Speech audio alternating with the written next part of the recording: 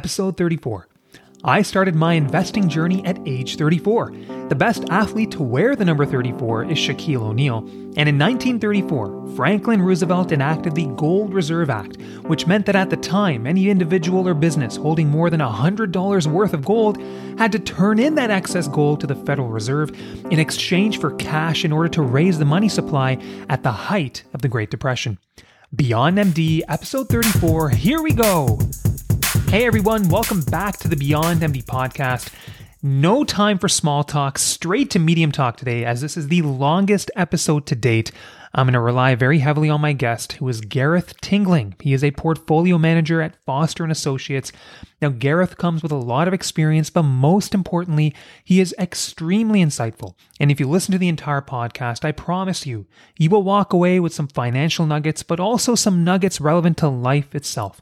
I do wish I had more time to talk to Gareth, but we dive into a lot today that is relevant to anybody investing in the markets. That includes people who live and breathe finance for a living, but also DIY investors. We're going to be diving into buy and sell side analysts, understanding their angles and incentives, understanding why it can be so important to know how many analysts are covering a company, especially in the small cap space. We will dive into stock valuation, the metrics, understanding these metrics. We will dive into equity risk premium and more. Now, we will talk about a few companies like Apple and Nvidia, but remember, there are no buy and sell recommendations. This is for education only.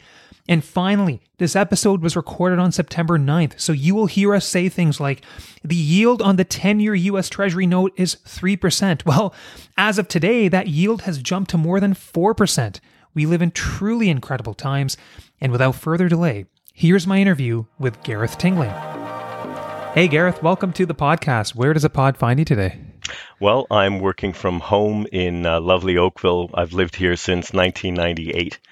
So my wife and I have been here for long enough that we know the place, but I don't think we're ever going to be native Oakvillians. I like Oakville as well. It's where my mother-in-law lives, so when we visit her, I have a routine of jogging down the lakeshore, hitting up the Starbucks, and it's a beautiful place. But Gareth, really excited to have you on today to talk about our topic. And maybe before we dive into it, just tell us a bit about yourself and what you do day to day. Sure. So I'll say this, most of what your listeners are interested, if people are looking at me, they can find me on LinkedIn. So there's a formal and an informal piece. I'll start with the kind of what I call the LinkedIn-y piece, kind of dry, and I'll try and enliven it a little bit, and then I'll get into the informal part, because I think most of your listeners are going to be multifaceted people, and I think most of us are multifaceted. So my career spans 3 phases prior to this one. I started in marketing at Unilever and PepsiCo straight out of MBA school. This is marketing before the internet. Really kind of fun times back then. And this is when I learned that I should be an analyst, really, that I had that mindset. At this stage of my life, my wife and I were double income, no kids, or dinks, as people referred to it back then. It was a great time to be working with that kind of income. And we used to go out night clubbing and stuff like that on Sunday nights, believe it or not. Then I went to Bay Street as an analyst. And I was there for 16 and something years. I love the work mostly. And some of what I learned during that phase is going to be shaping the topic for this podcast, as I understand. So I cranked out 80 to 100 hours a week while I worked as an analyst. Wow. Which, again, I'm sure your listeners are familiar with some of this kind of stuff in their chosen fields. During this period of time, my kids were born, they grew up, and they went to high school. My wife was essentially a single mom operationally for a good chunk of that, with me cranking out those hours, obviously. And in the third phase, I was a COO of a startup. And it was here that I realized I had what it takes to do the job that I'm doing now, that is being a portfolio manager for private client wealth. Now, how do you get there, right? So for me, what was kind of interesting is it coincided with me becoming a part-time empty nester. My kids graduated, went to university, being around an entrepreneur who's also a world-renowned, highly published and cited orthopedic surgeon who's known for his contributions to evidence-based medicine. So you meet somebody like this, right? A very, very well-known guy, one of the most cited orthopedic surgeons in the world in terms of his publications. And to see how multifaceted he was, it had a profound positive effect on me. And I went from seeing myself as kind of a propeller head finance guy that crunched numbers to someone who could do much more. So the informal part is I was born in the UK to multicultural parents who met during the Second World War. I'm the last of 8 children, by them. Wow. Yeah, you don't hear that very often. No, not anymore. No. And I benefited greatly from observing my older brothers and sisters, right? So being the last is probably the reason why I'm inclined to be an observer and to take notes. Right? I think this has definitely shaped the person I've become, right? So you understand from a very early age that you're kind of a person that stands back and watches. Well, it took me many, many years to determine I had all the requisite skills to achieve a significant personal goal, which is to move from an observer to more of a participant. And then, I liken it to going from backstage to greeting people into a theater, right? Well, as you get older, it gets harder to do that. Why? Our world tends to get smaller. We tend to meet fewer and fewer people. Our outlook can become more inwards focused. So to combat that tendency, I started performing in an 80s new wave cover band on weekends throughout Southern Ontario, right? So I believe in the rule of two, which is this. And this is, whether it's finance or not, this is a really good kind of a rule that I've taken on, which is if you're going to do something, it should produce at least two key benefits. So in addition to learning new skills and getting comfortable making tons of mistakes playing live music in real time, there's an additional benefit of showing my children who are in the audience that nothing comes easy in this world and that if dad can do it, it's okay for them to try and fail also. Right? Which I think is really important. We live in a culture where people are expected to immediately have competencies, and especially with video and phones and all of this, the reality is it takes lots and lots and lots and lots of practice to get to something. The key thing in my belief is this. It's okay to make mistakes while you're learning, as long as you make what I call recoverable errors. And that's a really important concept in finance and in just living. So the very last piece of this is working alongside or with high achievers helps us to improve, right? Iron really does sharpen iron. My goal in life and my work is now the same. I strive to help people around me to get to a stage of self-actualization sooner. It took me in my 50s to figure this out. Now, really, what I do now is when I meet people, because of the rule of two, the people around me also help me to get better at what I do. So that's kind of my background and my bio. Gareth, that's a beautiful answer. I don't think I've had an intro like that before. I mean, I feel like we could kind of pivot here and just talk about life, your journey, what you've learned, your approach. I love it. You seem to be a really open-minded person, wanting to learn from others around you. So thank you for that. Thank you for that. I have to ask you though, with regards to your cover band, what was your favorite song to sing? Do you have a favorite? Oh my gosh. I love, okay, I have no idea demographically about your listeners. So there's some things I'm going to say here that may sound like I'm from another planet. Okay.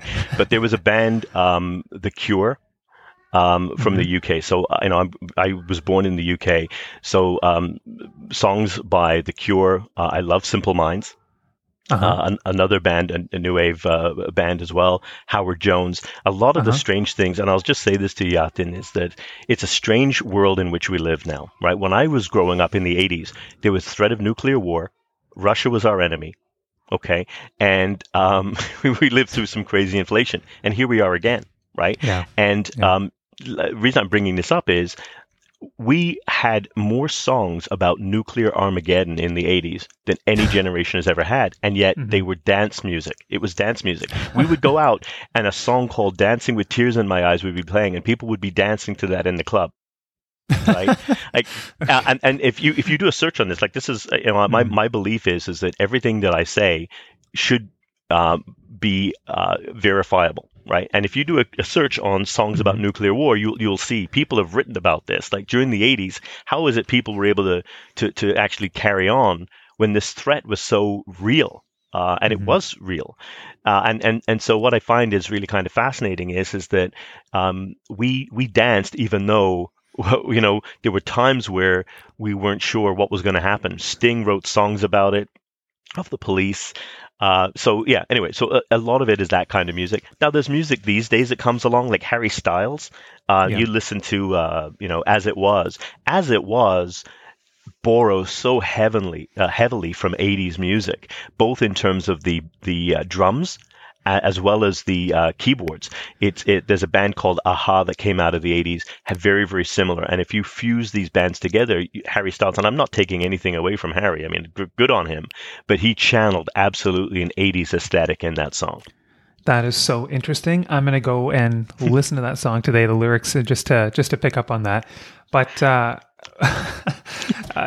we could talk about so much today, but let's go to the topic at hand. So, do-it-yourself investors, the DIY investors, professional investors, we rely on a lot of information out there, a lot of which comes from analysts. And so maybe we can just start talking about analysts on the sell side, the buy side. Summarize this concept for us. Summarize what angle are they coming from, what their incentives are. Maybe we can start a bit more open-minded, Gareth, and then I can pick away at a few questions for clarification. Yeah, absolutely. So a lot of people get confused by the term sell side versus buy side analysts. Okay. And what you need to do is you need to let go of the word sell and you need to let go of the word buy. And you need to think of, because people are thinking, oh, you're selling stock. No, you're not. What you're doing is you're selling ideas. You're not selling stock. You're selling an idea if you're a sell side analyst. And if you're on the buy side, okay, what you're actually doing is you are buying ideas. Okay. So here's what happens. A sell side analyst typically, okay, is responsible for finding investment opportunities.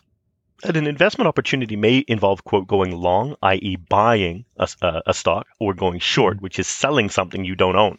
Okay. Both of those exist in the world. Going long, which means actually buying a security, buying stock, and shorting, or going short, which is selling something that you don't own with hope to covering it later. And we can touch on that in a little bit. But the key thing is that the way that these two types of analysts are incentivized is very different. Okay. So a sell side analyst, typically, like 90% of the time, his or her job is to find stocks that they believe are going to go up in value for whatever reason. And what they do is they will write a report. That report will be then pitched to the buy side being portfolio managers and buy side analysts to read. So the buy side analyst will read this report from a sell side analyst and say, okay, some obvious bias here. Okay, why? Because the way that the sell side is incentivized, and we're going to get into that because that's critical. If you don't understand the incentive for why somebody's doing something, you really just can't ever get at it. So the key thing with it is sell side is about selling an idea, the buy side is about buying an idea. Okay? So they're both richly compensated. Okay, but they have different incentives. So a buy side analyst gets paid when their work contributes to the fund that they're attached to, generating positive returns. So for example, if you own a mutual fund, that mutual fund, let's say it put up a 5% return so far year to date. There's a portfolio manager that's running that fund and is deciding what size of positions are going into it, etc. But that portfolio manager may have 3 or 4 or 5 analysts reporting into him or her, providing them with, hey, I think we should be buying this, or I think we should be lightening up on this one now. And those buy side analysts get paid based upon the performance of the fund and the ideas that they've contributed over time. Okay. On the other hand, the sell side analyst gets paid when their work contributes to their investment bank making money. Right. So let me be really specific about what that means, because people throw around the word banking really loosely too. An investment bank, okay, doesn't put its own money into ideas. An investment bank's job is to say, Mr. CEO or Mrs. CEO of ABC company, our analyst likes your company. We believe that if you had another $50 million that you could accelerate your business plan. Would you like $50 million? The CEO says, yes, please. And then the investment bank says, great. Here's what we're going to do. Our analyst has a positive report on you. We're going out, we're speaking to a bunch of the buy side, portfolio managers, etc. They would like to be able to buy shares. Here's the thing. If they buy your shares in the open market, they're going to drive up the share price. We can do a deal that gets $50 million into your bank account, but we're going to do it through a new issue. We're going to raise new capital, same ticker, but we're going to raise new capital on the buy side, and we're going to go out to them. So the buy side say, oh, yes, I'll take down 5 million of this or 3 million of this, whatever it happens to be, and new shares get issued. So the share price itself doesn't move dramatically on the stock market because this is a brand new issue. The sell side analyst that found the company, ends up getting paid from the investment bank because when they raise that $50 million, they will typically charge a fee.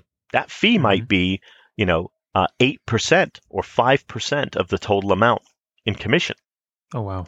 Okay. So you have so there you go, right? You take 5% of $50 million, that's $2.5 million. Okay, now you have to feed the investment bankers, and the investment bankers say, hey, Mr. Analyst or Mrs. Analyst, you can't be directly tied to what we do, okay, because it's a conflict of interest. So Mm-hmm. you're a cost center, but here we go. We're going to flip you, $500,000. How's that feel?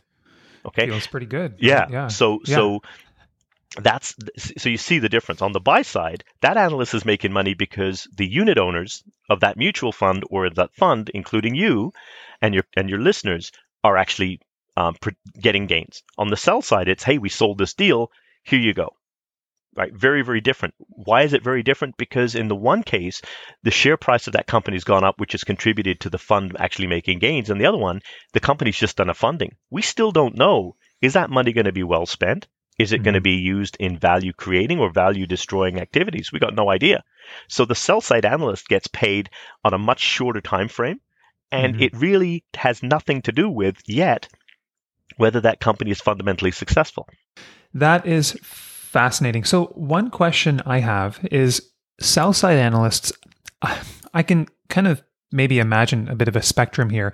On one side, I feel like the good sell side analysts, it may be in their best interest to be the first ones to come out with a really good idea and maybe present this information to the buy side. On the other hand, if there already is good information out there, there could be a bunch of sell side analysts saying, well, it doesn't really matter what we say now. Can you just talk about this spectrum and maybe shed light on what percentage of sell side analysts are really strong? Because I imagine if you have the mindset of being the first one to come out with useful information for people to act on, you could be adding a lot of value, but also be compensated very richly. Can you just speak about this? Yeah, absolutely. So Yeah. one of the things I would say is this.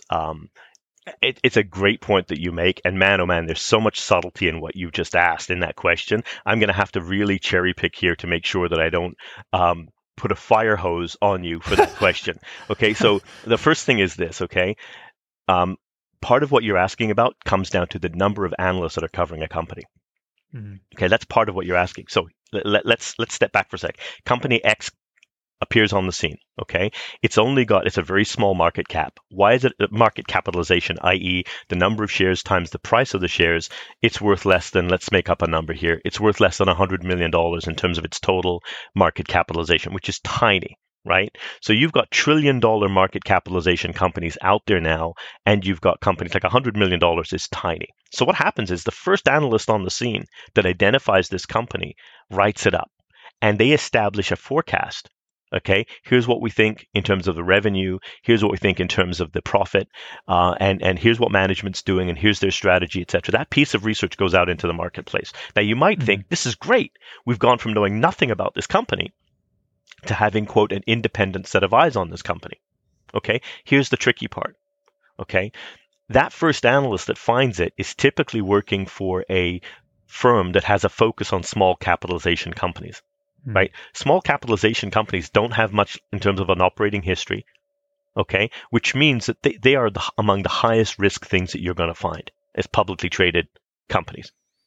And that first analyst to the table, not always, but very often, is going to be the first analyst to get paid on a deal because this is going to be an opportunity for this company to raise capital. Okay, so to get at the meat of your question now, this is how I think from my years on Bay Street. I really get interested in companies now when I see 7 analysts covering it. Okay, now you might say, well, Gareth, wait a second, 7? Why 7? Yeah. And Yeah. it goes like this. Okay, the first analyst finds it.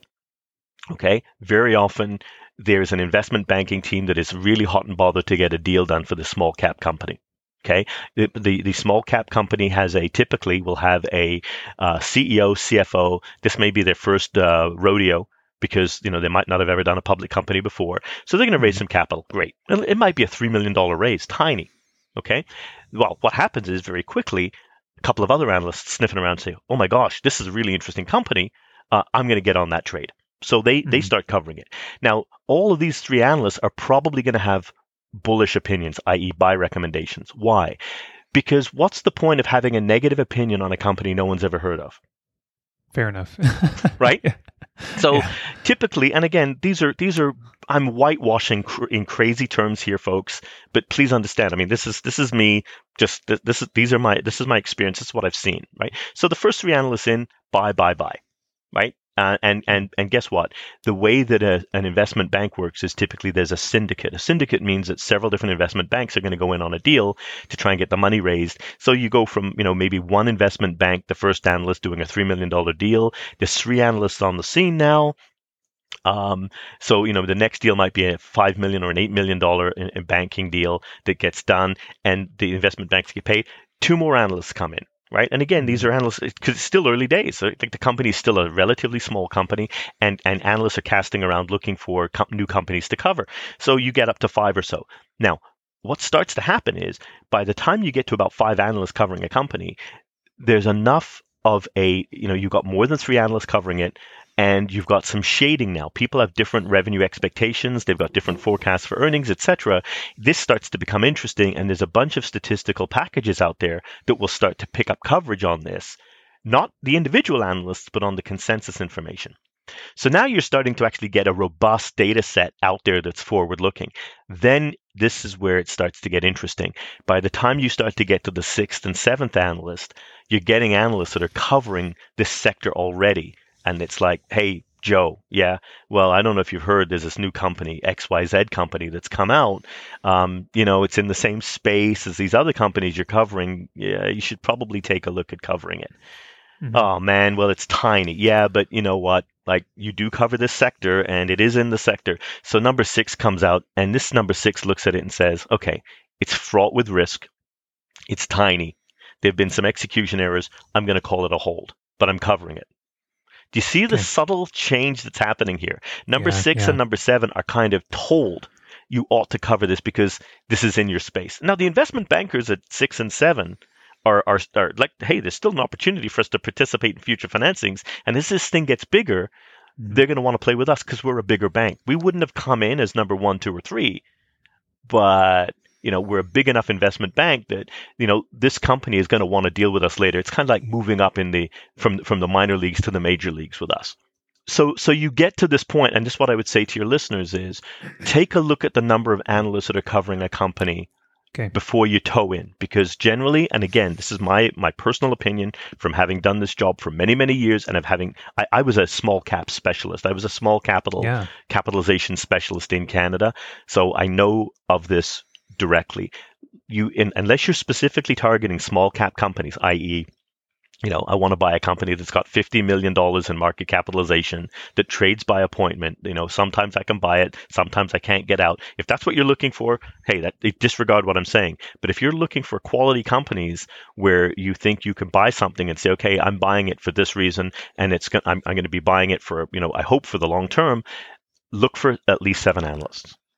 Okay, how, as a DIY investor, I don't invest in specific stocks or companies as much anymore, but how do I go about and find out how many analysts are covering a company?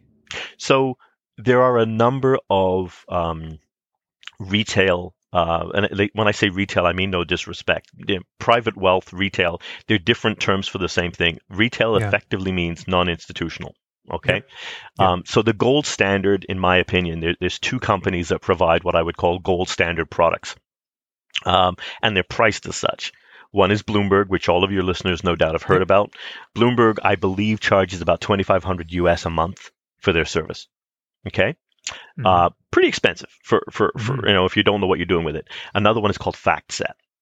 FactSet is also an institutional grade product which I've used for many years. Now, there are products that are made available now, and you can look them up. I don't want to name drop these things because they're of varying quality, but if you do a search of Bloomberg substitute on Google, people can find those types of things and look into them, and they will provide you with some of these types of things if you're a hardcore DIYer. Just to kind of summarize some of what you just recently said. So if we take a small cap company, for example, let's say there are only a few analysts covering that company early on. Is it safe to say, based on what you've said, that analysts who may think negatively of this company or may want to say something negative, they may in fact even be stifled and not allowed to speak. Is that accurate, or is that an exaggeration? Yeah, I don't want to overstate. No, I would say they do have independence. Okay, so a couple of things here, Yathi, and then thank you very much for pointing that out. Like I would say to you, analysts are not. They're not bad actors. They're not any of these things. You just have to understand how incentives work. Everyone behaves based upon a system of incentives that are provided to them that encourage them to make certain decisions, right? With analysts, what happens is this. You are working for a small investment bank, okay? And they expect you to cover 20 companies. You are a cost center. You are not a profit center. What that means is you're not getting paid directly on your research. You cannot be paid on that because that is a direct conflict of interest. That is literally, if you were getting paid based on every buy recommendation, there would be a clear stated conflict of interest. So the analyst has to genuinely say, yes, I like this company. Okay.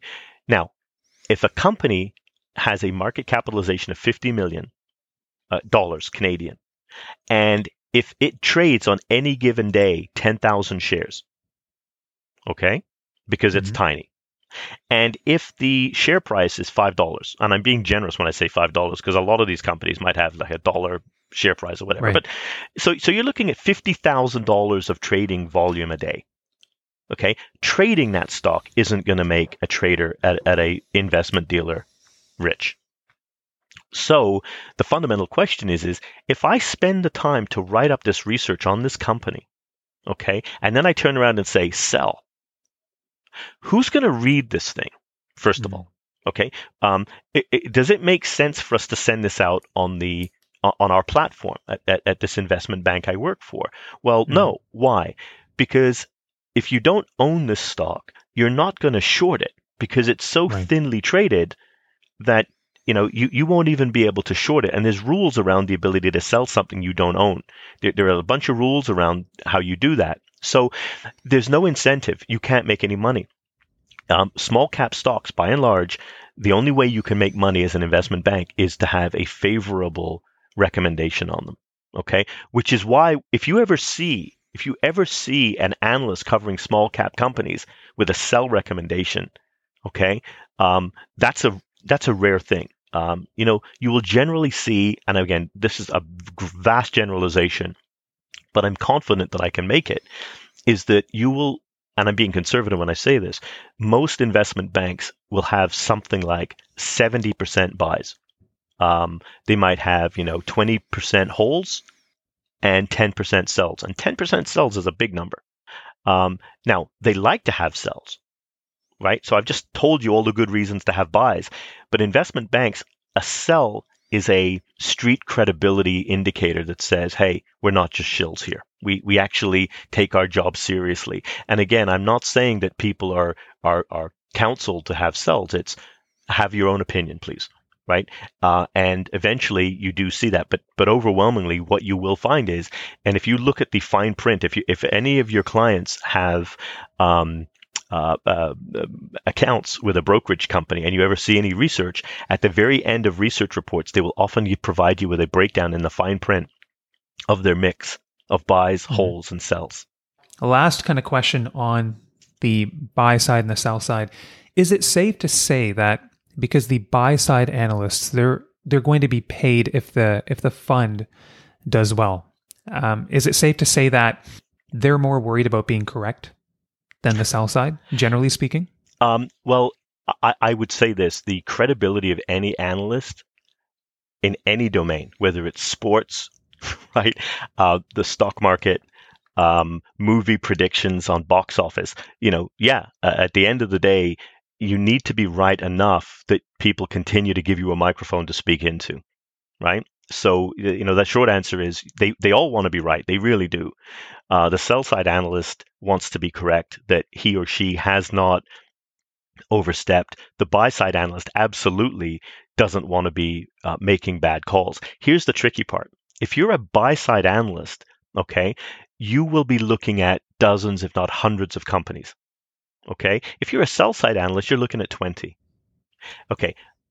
any of your listeners that are fans of baseball or sports, and I'm terrible at sports, by the way, like I've got terrible sports numeracy and literacy skills. It's an area that I've had to sacrifice in my life for other things. But what I do know from my friends that follow baseball and other sports is, you got to look at the statistics overall. Now, if you're only covering 20 companies or you're covering hundreds of companies, you have much greater opportunity to be able to be right if your method is spread over multiple opportunities, right? The smaller the sample set that you have, the greater the probability that if you're wrong, it's essentially a significant percentage. It's like, imagine if you play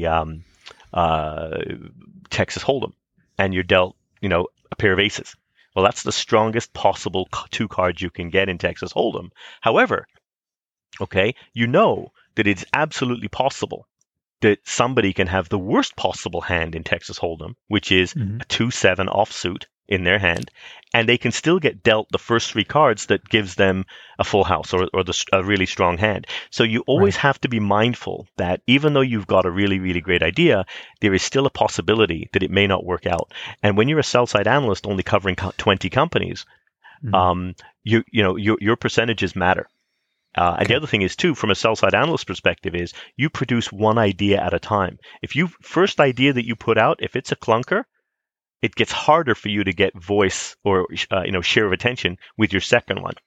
So typically, when a new sell-side analyst is starting out, they're trying to make sure that their first 1, 2, 3, 4 picks, they really want them to be the absolute best ideas they can. And that's what leads to a kind of a sell-side analyst problem, which is you take a look, most sell-side analysts, when they produce their first research report, it's like War and Peace. It's like a Tolstoy novel, because they've mistaken volume for insight. But over time, they get shorter and shorter in what they write as they figure it out. When I go to the Globe and Mail, and let's say I put in a company's ticker in the search box, and then I get all this data on that company, and I go to analyst estimates, and I see, 7 people say buy, 1 person says hold, 1 person says sell. Those are sell-side analysts, right? Yes. And then if I'm going to BNN Bloomberg and I see top picks by this portfolio manager, that's going to be more on the buy side, right?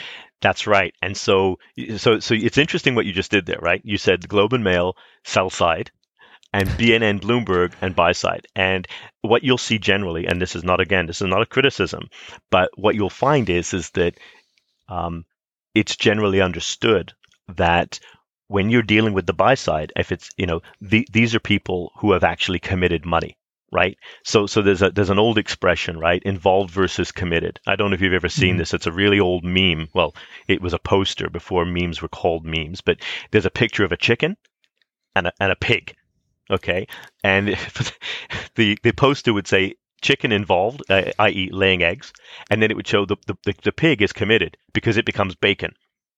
Right. So the key to, I always used to think of this as and as a sell side analyst, I would include myself in this. I was involved.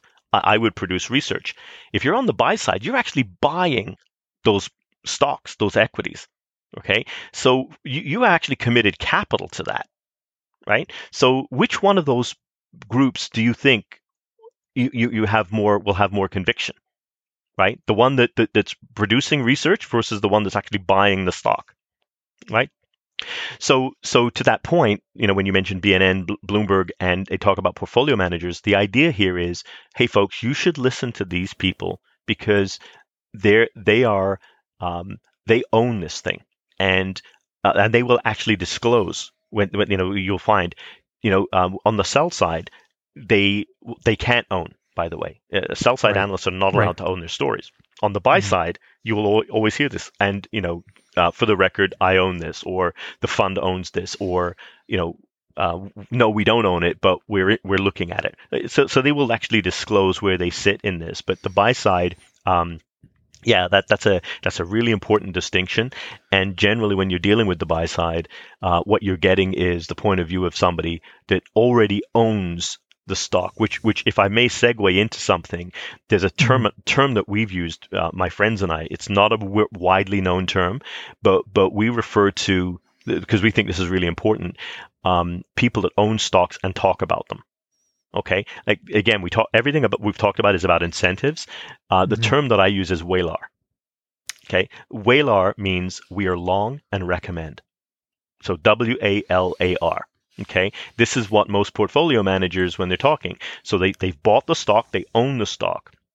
Now they're going to talk about the stock. What do you think that's going to do for the share price of the stock? Yeah, it's going to go up. Right. Because, really what makes a stock go up? More buyers and sellers, right? Now, I'm not saying that they're only going on the show because it's a piece of junk and they're trying to get people to buy it. No, but they own it. And there's a number of objectives that they may have for going on that show. One is to try to get more people to buy their fund, right? Which gives them more assets under management to deploy. Some of it is education, that it may be goodwill. Another piece of it is truly that there's a relationship that the fund company is trying to inculcate. It may be a brand new fund company, whatever they're trying to get the word out, whatever it happens to be. So we are long and recommend is a time-honored tradition of talking up your own book, and there's nothing wrong with it. There's nothing wrong with it. What's dangerous is the flip side of this. Okay, and the flip side of it is what we call TOMOs. A TOMO is somebody, and we call that take out my offer, TOMO. And what that means is, and I've seen this firsthand, this is somebody that goes on to a television show and is talking about the merits of owning such and such a company. And even as they're talking about how great it is, there's an outstanding order to be selling them out of that position. Yeah. We see this all the time. Yeah. So, right. Now, I'll tell you, it doesn't happen with large cap. Why doesn't it happen with large cap? Because the buyers out there watching BNN aren't going to move the share price. But in small cap and micro cap world, I'm talking, a $25 million, $30 million market capitalization company, this kind of stuff happens. I was working at a brokerage firm who shall remain nameless, and there was one of these personalities on television. The traders were watching it with me, and we were working an order. We were given an order by this guy to be selling, and he's talking about it on the television screen as we're there. Now, I'm glad to say this person is not followed, and very few people have anything to do with this person. But that's just terrible. That is just remarkably unethical. Yeah. That's very helpful information, though, to understand the angles that people may come from and what may be driving that. Gareth, let's move on to the next section of the pod, and that is basically about what makes a stock price go up and down. And the simple answer may be supply demand, but it's probably a lot more complex than that. So I know we're going to be getting into the concepts of fair value. Yeah. But maybe you can talk to us about valuation, what we need to know here. Again, I'll start it open-ended, and then I'll pick away with a few clarifying questions. Absolutely. So, let me say this to right off the get-go. I think one of the biggest problems when it comes to the uninitiated in capital markets is confusing price and value. Okay. Now, there's no, this isn't, tricky. Value is what's the fair value of the asset compared to where is it trading right now. Price is just literally $1, $3, whatever. The problem is that people will often confuse, $1 a share, that's really cheap. No, it's not necessarily really cheap. Okay, it just means that they have so many shares outstanding that $1 a share is still $1 billion market capitalization. Okay, and you can see people get confused by this when a company splits its stock. Okay, if a company has 100 shares at $10 a share, that's $1,000. If they suddenly turn around and they go from 100 shares to 1,000 shares and the price drops to $1, and people look at that and go, well, it used to be $10. Now it's $1. Okay. Wow. Well, it's not going to $10 immediately because it's the same market capitalization. It was it was $10 a share times 100 shares yesterday, which is $1,000 market capitalization, and today it's $1 a share with 1,000 shares that have been issued because they split and so it's still $1,000 market capitalization. Nothing has changed except the price, and some people confuse price with opportunity and value. It's kind of lottery ticket thinking. The lower the share price of a stock, the more attractive it seems to appear. That's behavioral finance. That's got nothing to do with value. So, value is this. What is the discounted cash flow per share of this company's future prospects? If the discounted value is greater than the share price right now, I should buy that thing. Okay? Because the fair value of this thing is greater than what it's trading at. If the fair value is lower, don't buy it right now, right? So what I spend a lot of time doing, and what I did for many, many years, working on the sell side and on the buy side, is trying to establish what is the fair value of the thing. It is filled with a whole bunch of assumptions. Like the short answer is this: you are going to have to make guesses, okay? But I think your listeners are trained at making educated guesses. You can do this. So I'll start with a very simple metric. Okay, price to earnings multiples. Price to earnings multiples. Any company that's got positive earnings has a price to earnings multiple. What is it? It's the share price of the company divided by the earnings per share of the company on either a trailing basis, i.e. the last 4 quarters behind it, or the next 4 quarters in front of it. And so you'll see a company, one company might be trading at a price to earnings multiple of 5 times. What does that mean? It means that if the company doesn't have any growth at all, okay, in 5 years, its earnings will equal its price. That makes sense. Yeah. Right? Yeah.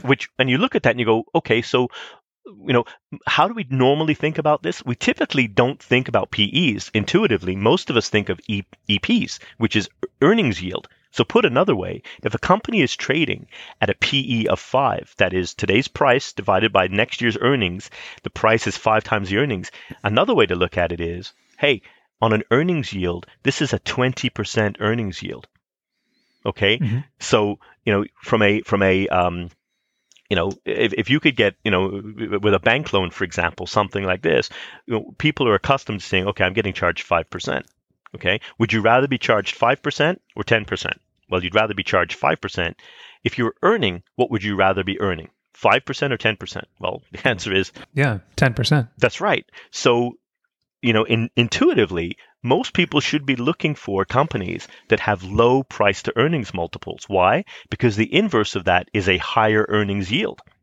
The funny thing is, and this is the craziest part to me, the extent to which people will chase after companies where the earnings yield is less than 1%. Think about that for a minute.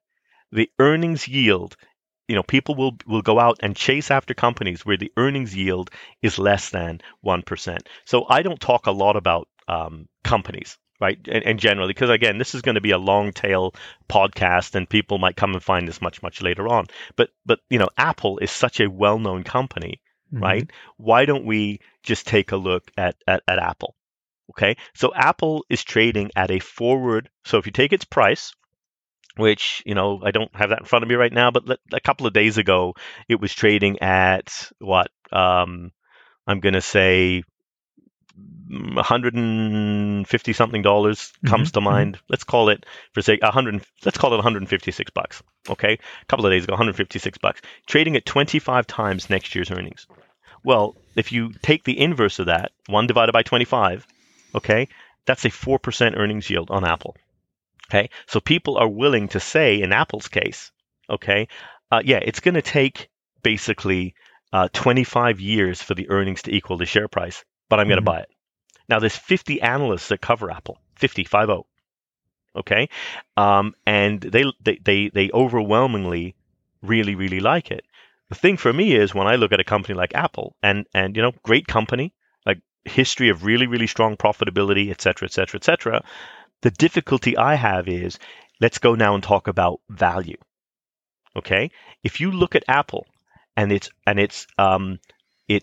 forward price to earnings multiple, that is to say, where does it typically trade?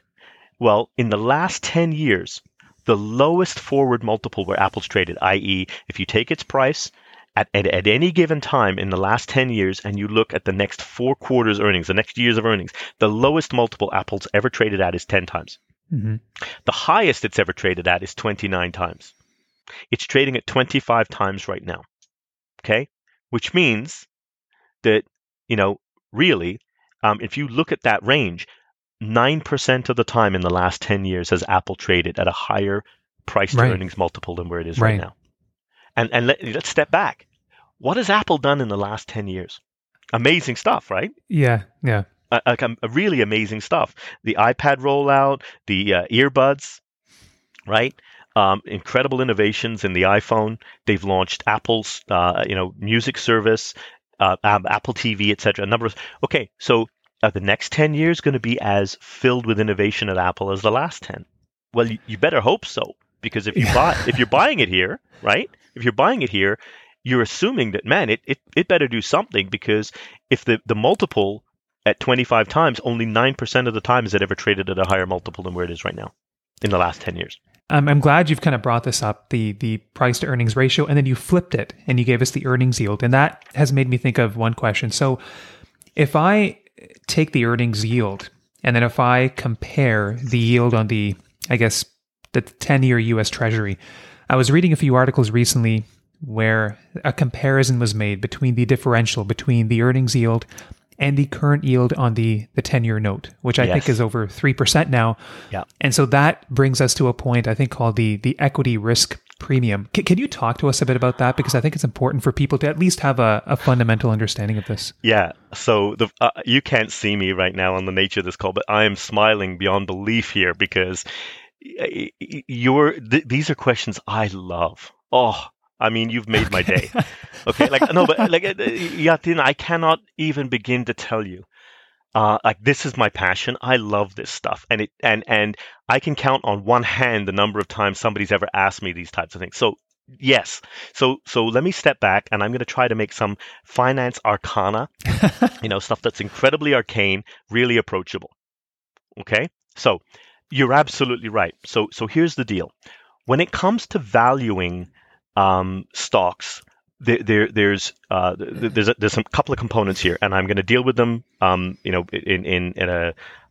a way that if somebody's driving their car, they're not going to lose focus or have to stop and write this down. Okay, but think of it this way: you've got what's called the risk-free rate. The risk-free rate is typically the 10-year Treasury bond in the U.S. Okay, it's why? Because it's guaranteed by the U.S. government. Yep. Okay. So that risk-free rate is the absolute, it is what you should get for taking no risk. And you're right. If that's at 3%, the next question you should be asking is, okay, so if I'm going to own a stock, what should I be looking for? Okay. And that gets into this thing called KE. KE stands for cost of equity. Okay. And KE is equal to a very simple formula. Okay.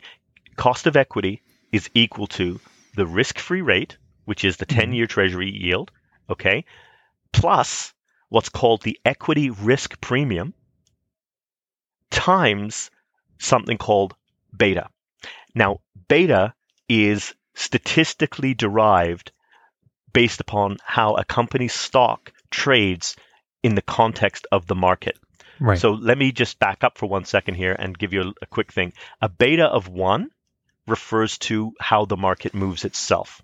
Okay, so for example, if your universe that you were considering was the S&P 500, you would consider the S&P 500 to have a beta of 1, and you would then compare every stock within the S&P 500 in terms of its movement against how the S&P 500 moves to determine what its beta is, i.e., if the S&P 500 goes up 1%, this thing goes up 1.5%.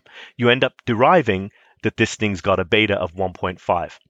Right. So let's go back to the risk-free rate now. You have, for simple argument, you've got, let's say, a risk-free rate of 3%. Okay, you've got an equity risk premium of 5%, and I'm just using some round numbers here.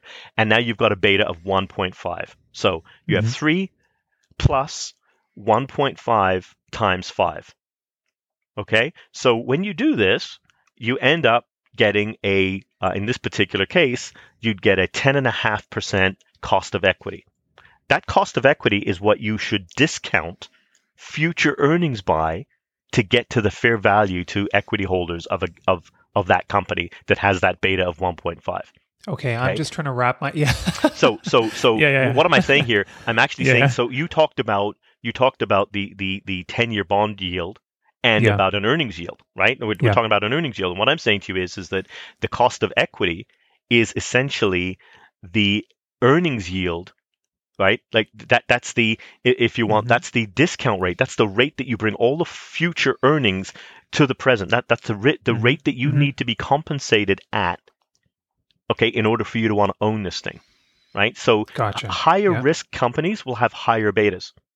Gotcha. Yeah. Lower risk companies, like for example, a utility, might have a beta of 0.5. Okay, so it basically, when the S&P 500 moves, the utility moves less. Well, why? There's a bunch of reasons why utilities have lower betas. Here, just off the top of my head, here's a couple of things. The first one is that utilities are a necessary good.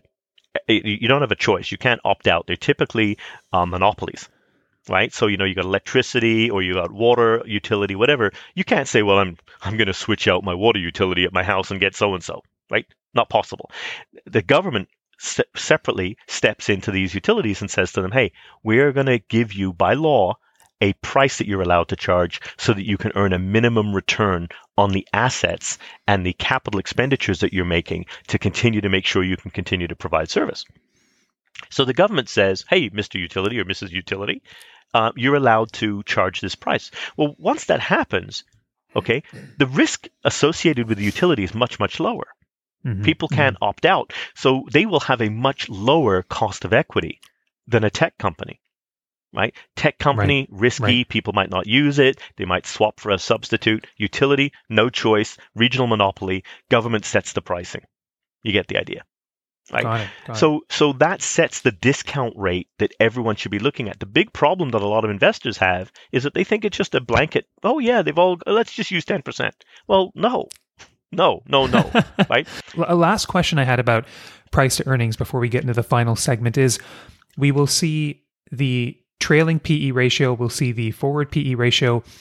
If I'm looking at those numbers, should I be looking at both? Should I be taking an average? And then finally, just kind of talk about the importance perhaps of maybe looking at historical PE ratios for a company over time.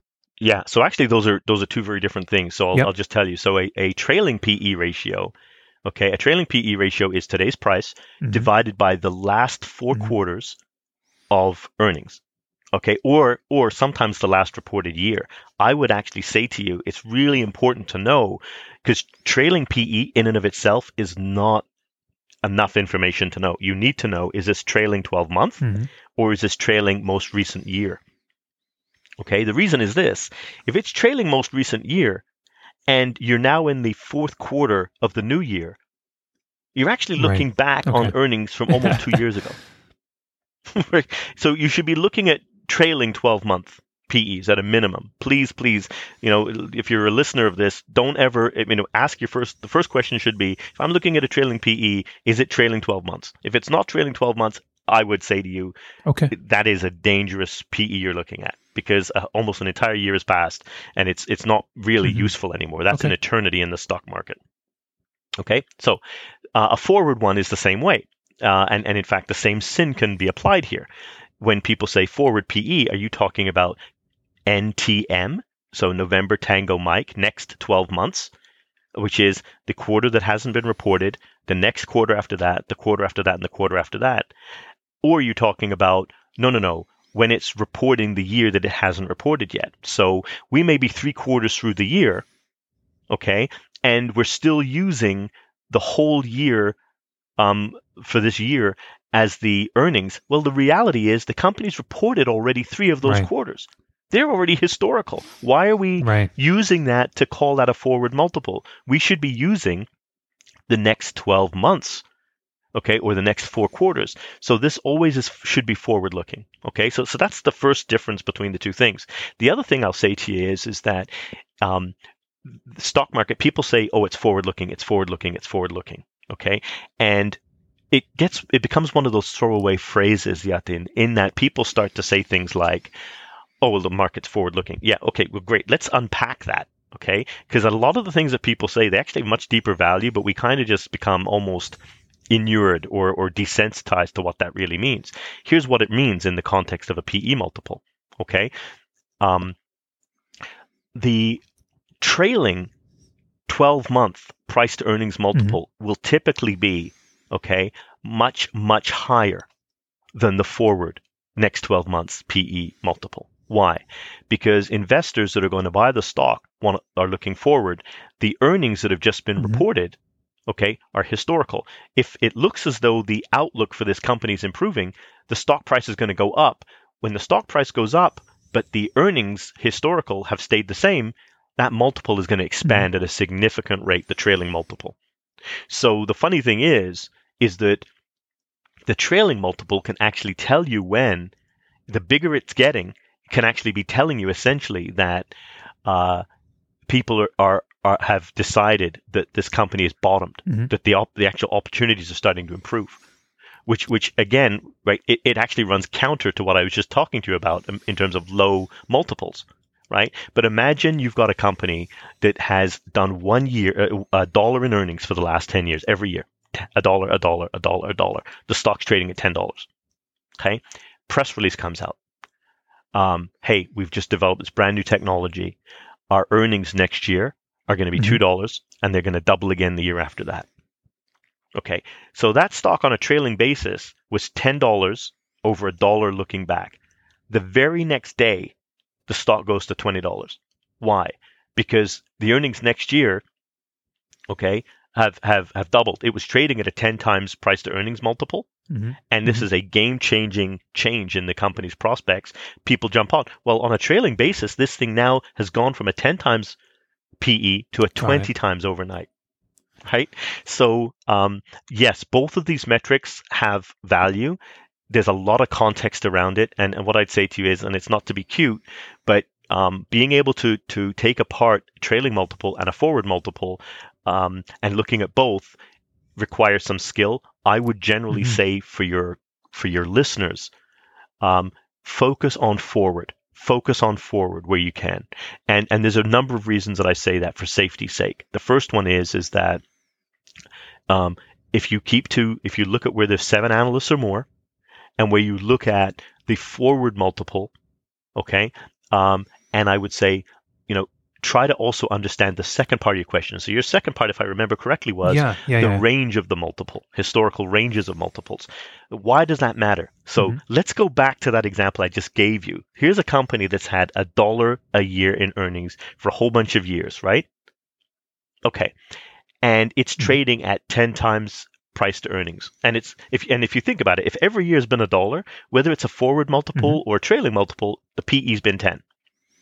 Okay. Somebody might come along and say, wow, look at this. This thing's trading at a 10 times multiple. It's cheap. But my point would be, yeah, but if you look at this company over the last 10 years, it's always traded at a 10 times multiple. Like, you're assuming that it's cheap because it's at an absolute level. What you're not looking at is, historically, how has it traded in the context of the market so that you know that this isn't what's called a value trap.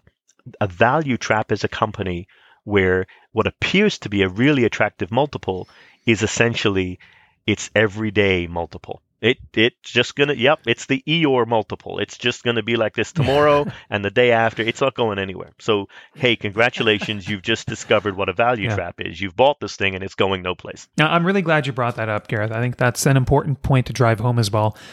Maybe as we get to the end of this, we can just wrap it up with a few practical points in where we can practice prudence. And so when it comes to, what I find really difficult now is, let's say I buy a company and then that company grows, that company does well. And I'll share one of my holdings that it did well about up until about a year ago. It was NVIDIA. And it was in 2019, I put in about $5,000. And then very quickly, as the pandemic went on, that $5,000, it honestly, it turned into about $35,000. But then I looked at it and I loved the sight of that. But then that became, at that point, a significant chunk of my portfolio. So my position sizing in NVIDIA was a little bit too high. Can you, and I find it really, really hard to kind of know when to sell. So perhaps because I have a long-term view, I Yeah. tend to just buy and hold. But in terms of maintaining your position size when it comes to companies, when it comes to sectors, this is not meant to be advice, but just to shed light on good practices. So congratulations, first of all, on NVIDIA. Well, it's not nearly what it was, right? Like I've lost money, but you know what I mean. I get that, and you know what? If you don't mind, Yeah. like, so I have a near real time database of companies that I look at all the time, right? Yeah. And because you brought this up, and we haven't discussed this in advance, I'm just telling you, I'm looking at NVIDIA right now, and I actually counseled my clients against NVIDIA. A bunch of them were phoning me last year Mm-hmm. and saying, "Hey, like, why don't we own it? Why don't we own it?" And at the time, what I said to them was, "Look." The multiple where it's trading right now, okay, it was like 80 times or something like that. Mm-hmm. I said 0.3% of the time is it traded at a higher multiple than where it is. So if we're buying Nvidia here, as I said, so let's. Now I'm a fundamental analyst, right? I'm trained as a fundamental analyst, and I've covered technology for many years. I said, let's look at Nvidia. Okay, what's gone on with Nvidia in the last 10 years? Okay, graphics card leader, right? Mm-hmm. But they also benefited greatly through cryptocurrency mining. Mm-hmm. Okay, what did that do? Well, they suddenly started selling a bunch of hardware. And as a guy who's a part-time gamer, I game with my son, couldn't buy a graphics card for love or money because that market got crowded out by people that were wanting to mine Bitcoin. Okay, so Nvidia sold a bunch of product, made a ton of money, and now with the metaverse play, it's like, okay, NVIDIA is going to be the graphics engine that powers a bunch of the metaverse. Like, great, super, super exciting. The key thing to get at your point is this, okay? What I would have said to you is, if we had been chatting, is, okay, there's growth. So NVIDIA is showing great growth here. But what we need to look at is what's happening to the valuation. And why I say that is that if the company is growing and the share price is going up, but the multiple isn't changing, Mm-hmm. hang on. Why? Because the growth is equaling, okay, what the share price is doing, which means you're in a great ride. Okay? When the multiple starts to get richer and richer and richer, what's happening is people are crowding that trade. They're buying more and more and more of it because of momentum, but it's getting more expensive. And as it gets more expensive, the range over which it made sense to own it starts to diminish. Mm-hmm. So I'll give you a very specific example with NVIDIA, okay, if you don't mind. Yeah, please. So NVIDIA has I'm looking back on the last 10 years of multiple history. The lowest multiple NVIDIA traded at in the last 10 years was 12 times. The highest was 91 times. Mm-hmm. Okay? Its median multiple is 31 times. So 50% of the time in the last 10 years, it's traded at a 31 times multiple. Okay? It's trading right now at 39 times. Mm-hmm. Okay? So 34% of the time, it's actually traded at a higher multiple than where it is right now. Okay? Yep. Last year, as I said, 0.3% of the time, it had traded at a higher multiple. So, as somebody that's trained in statistics, if I said that to you and we were chatting last year, you might have said, yeah, I think I'm going to take some money off the table. Like, there's a huge ask here for NVIDIA to backfill in earnings in order for this multiple to come down organically, or people are going to have to sell the stock off like crazy to bring the multiple down. One of two things has to happen. Yeah, I think you're speaking about this really logically. Like these are concepts that sometimes go over our head, but I think you're shedding light on a really important topic. Valuation. Well, what is it kind of done compared to its historical norm? And yeah, I guess history doesn't lie, right? So it's well, that's it. Well, that's the beauty of this, Yatin. And sorry, I'm super. This is one of the areas where it's really hard for me. Like I love this stuff. Like, so for example, I'll share with you something else. Okay, NVIDIA has really great historical profitability. Like, if you look at its profitability in terms of its return on invested capital, it's better than 80% of companies in the information technology space. Like, amazing. Mm-hmm. Okay. However, okay, if you take a look at this company in terms of, okay, how is its reporting going? Well, its most recent quarter that it reported on August the 24th, it hit revenue expectations of analysts and it beat earnings by 3%. That's it. Okay. So, it isn't blowing it out of the park. And if you look ahead in terms of what the analysts think this company is going to do over the next year, its expectations for revenue growth are only better than 7% of companies within the information technology space. Wow. Right. So you see, like I take this stuff apart, like with a unrelenting method, and it's what lets me sleep at night when I do my work, right? But this is cold hard data, right? And that's kind of the thinking, as I would say. You've got a lot of medical professionals. I spent time working with an orthopedic surgeon who is a top-ranked evidence-based person, and I started to think, okay, I actually have something in common with this guy. Like, I'm not a doctor, obviously. I would never ever put myself, but I thought, okay, there are clients out there that are going to think like me in their own chosen spaces. And those types of people may be actually interested in talking to somebody. Like, I've got people that say to me, I don't care. Like, I don't care what you're telling me. I like it. It's going up. And I've actually had people that have said this to me, and I've said, I don't know what I can say to you, because, I hear what you're saying. I don't understand what you're saying. I've brought this to you. Why would you come to this conclusion? And it's, well, I have a feeling. And I said, well, okay, I don't work on that basis. And I would hate to think, imagine you go to a doctor and the doctor says, I got a feeling your appendix needs to come out. Like I don't think you're, well, that's it, right? But I actually have dealt with people that have this thing. If I may, a really, really quick anecdote, because I know, like, as I said, this is I got a call from a friend of mine that I've known many, many years, and every once in a while people will call me and just ask me about stocks, and I love to do this, right? One of my clients is a trader, a Bay Street trader, and he invests with me. Which is rare, but the reason that he invests with me is he said, what I like about working with you is this, Gareth. He says, as a trader, an investment is a trade gone bad, i.e., I thought I was going to own this for 48 hours or 4 days.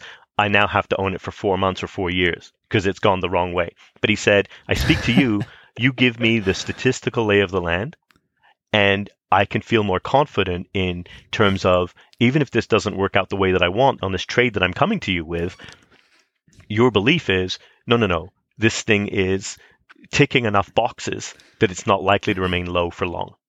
Okay, so this one client, this one guy called me up the other day, and he was asking me about a stock, and I will mention these stocks because this is what he was asking, and no one's going to act on this now, but he came to me and he said, hey, Gareth, I'm looking at Under Armour, and I'm thinking of buying this, and I said, that's kind of interesting. I said, why? I said, it's in this space, and he said, okay. I said, look, if you're going to do that, I would actually buy Crocs. He goes, Crocs, those nasty, and I guess, again, your clients know what Crocs are, right? Like, in every operating room around the world. Right? And like, Crocs, this. And I said, listen, let me explain why. And I basically took him through what we just did on NVIDIA. Okay? And I said, Crocs dominates Under Armour on all of these. Like, in terms of an eclipse, Crocs, in terms of relative value to Under Armour, eclipses it. Anyway, he phoned me 2 days ago. And he said, hey, Gareth, remember we were chatting about such and such? And I said, honestly, no, I didn't buy either of those things. I was, but he says, you were right. He said, I took down a piece of Under Armour and I took down a piece of Crocs. Crocs provided a 50% greater gain than Under Armour did over the same period.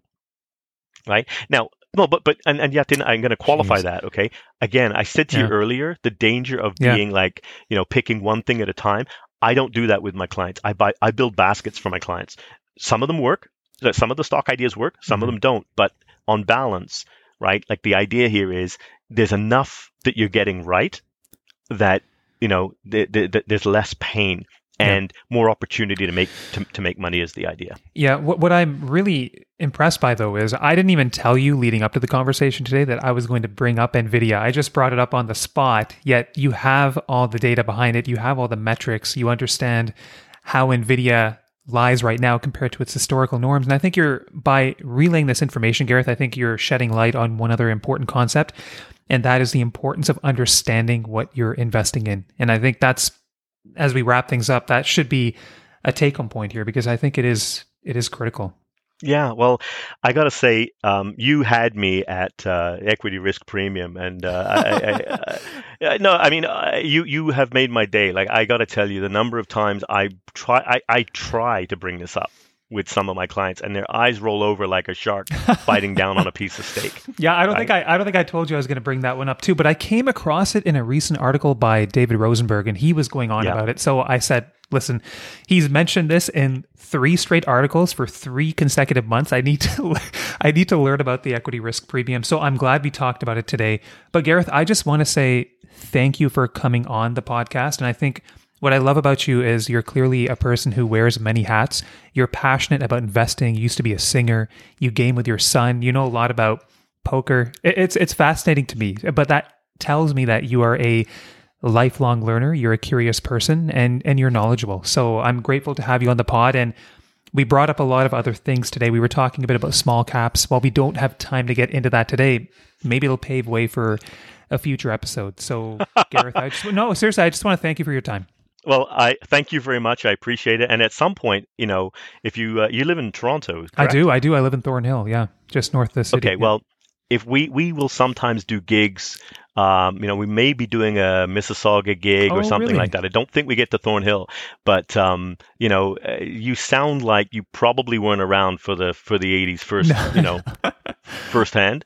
But a lot of that music is pretty accessible, and if you listen to a lot of modern music that's popular, you'll find and it borrows heavily from that genre. So, my daughter who's 24 and my son who's 21, they come out and their friends come out. And because the music is accessible, if you listen to any of the radio stations like Boom, etc., you will hear a lot of the music that we end up playing. So it's a lot of fun.